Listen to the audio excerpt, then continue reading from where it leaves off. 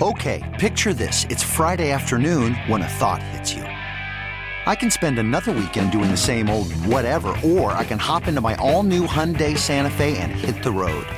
With available H-Track all-wheel drive and 3-row seating, my whole family can head deep into the wild. Conquer the weekend in the all-new Hyundai Santa Fe. Visit HyundaiUSA.com or call 562-314-4603 for more details. Hyundai, there's joy in every journey.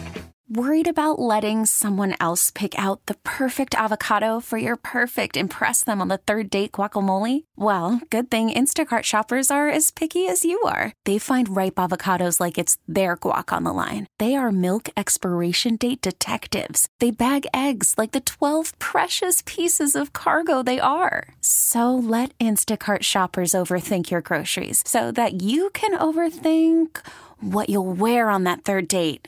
Download the Instacart app to get free delivery on your first 3 orders while supplies last. Minimum $10 per order. Additional terms apply. Head coach of the Memphis Grizzlies, Taylor Jenkins, joining us down here in FedEx Forum. Taylor, I told Jeff Calkins this morning that I'd start with this, and I feel like you're the appropriate person. Was last year fun? I think it was fun. Obviously, we had our definite, trials and bumps. But, going into the season, obviously coming off a successful year, 2 years ago, getting to the second round and all that, I felt a motivation from the group. The fun for me as a coach is always finding opportunities to teach, to grow, and face our challenges, not just, some of the obvious ones that people are going to point to, but stuff, from a coaching standpoint, accountability standpoint, leadership standpoint, just investment standpoint, time with people and building relationships.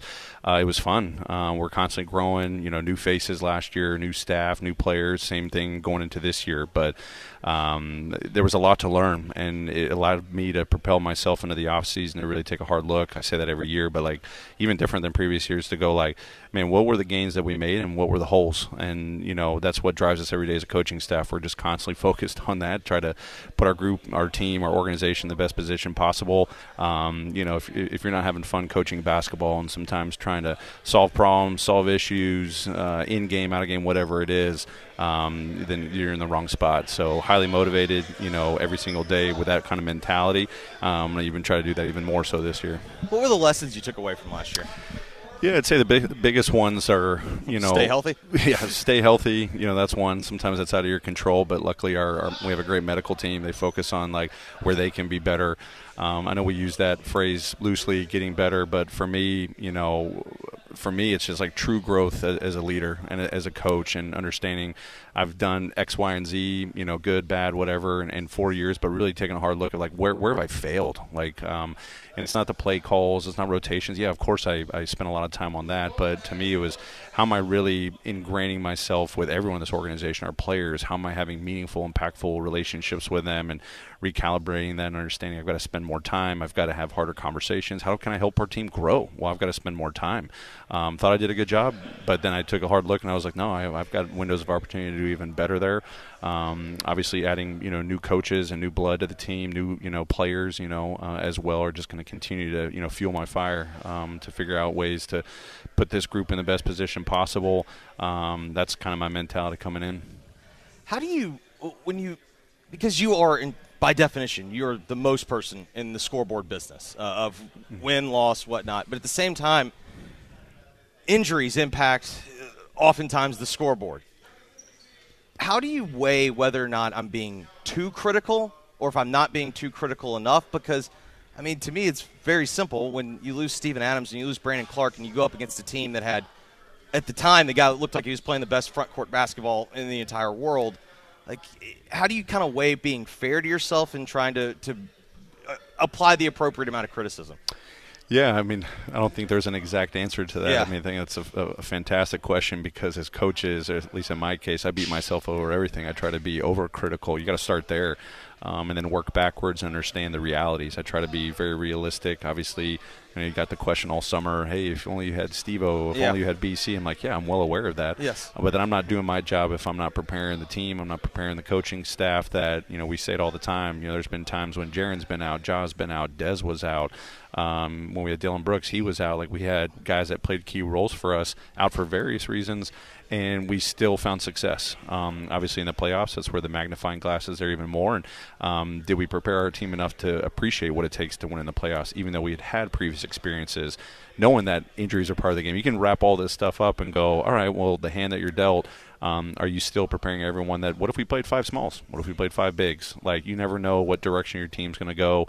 How, as I said, that problem solving. Okay, we got a problem. We've got something that we've got to address here. How are we still not going to just say, oh, well, this is our new reality. We're going to accept it, and this is going to be the reason why we may lose or not perform like we need to. That's not good enough, because I've got to set the tone with our group that when they come in, that we can control winning habits. Yep. And that's what it comes down to. And when you go back and look at the film, yeah, obviously credit the Lakers. They played phenomenally well. They were on a run there at the end of the regular season. And, you know, we had some things that we were battling, obviously the injuries like you mentioned. But to me, we knew our winning habits. We just didn't execute them. So how do I coach differently, not just then, but throughout the season? How do our players appreciate it more? Countless film sessions going like, and if only we did this, and it had nothing to do with who was in this spot or who made this play. We can be better from that. So that's kind of the optic, lens that I come through it. You say, great. Sometimes you want to be overcritical, but then sometimes you should, hey, scale back a little bit. I'm an overcritical guy, and then reality sets in and allows you to make the decisions you needed to make. When you think back on that series, is Game 4 the one that stings? Yeah, that definitely stings. Well, I mean, obviously having a lead, anyone you lose. But to me, I go back and, we'll see where this season projects out to, and we've got to take care of our business. But if, again, we're battling to get into the playoffs and we have that opportunity, my big message is Game 1. It always starts with Game 1. Don't even look at the Utah series, but 2 years ago we lose against Minnesota at home. We lose against Golden State at home. We lose against LA at home. And you spend all this time, a week of preparation when you're the number 2 seed. Who cares about the number 2 seed? But you had preparation, not just that week, but all season long to know what does it take to win at the playoffs. And you got to set a tone in that first game. And Game 1's probably the one that stings the most because we knew what we were going to see from the Lakers. And immediately in the first 5 minutes, the whole game plan was on display. And we didn't do what we needed to do, not just defensively, but even offensively against, a stout defense. So Game 1 stings. Game 4, of course.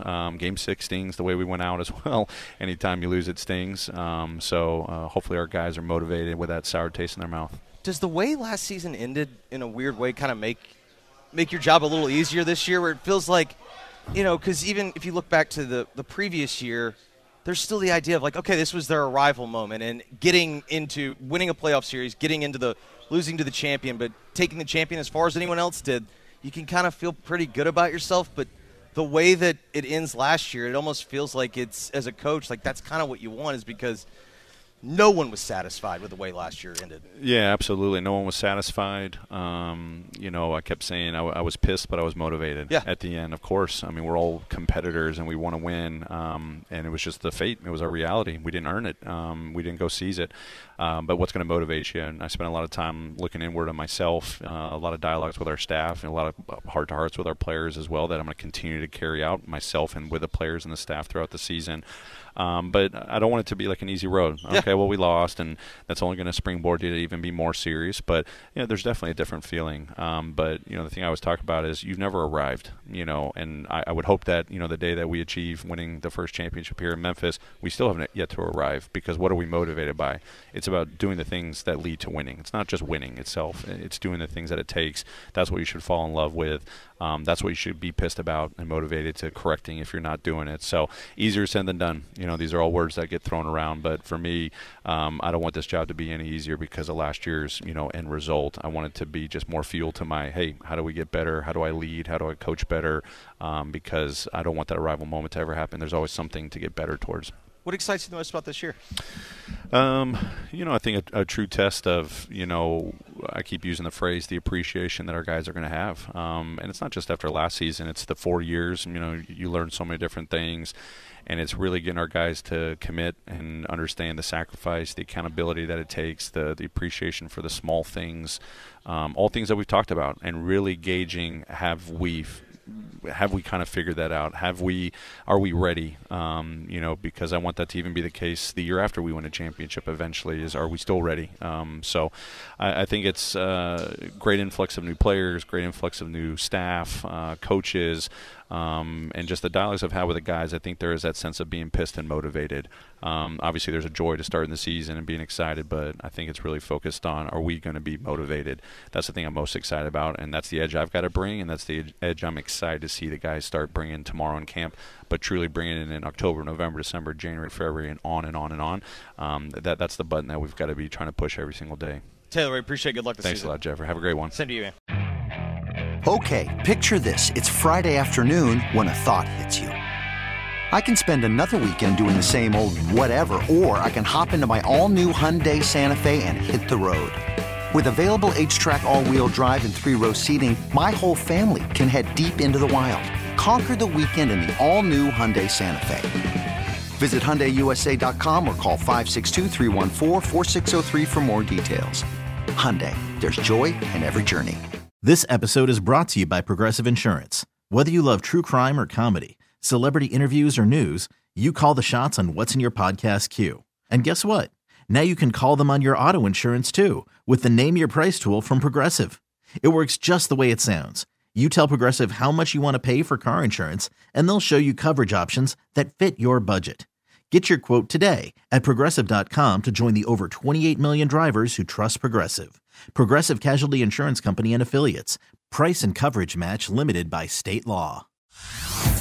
Hey everyone, Boomer Esiason here. The NFL Draft is behind us and your favorite team is now gearing up for week number 1. The free Odyssey app puts you right in the middle of the pro football conversation with the biggest sports radio stations from across the country. The local voices who know your team the best, giving you their unfiltered takes on the current state of your squad. It's always football season right here on the free Odyssey app.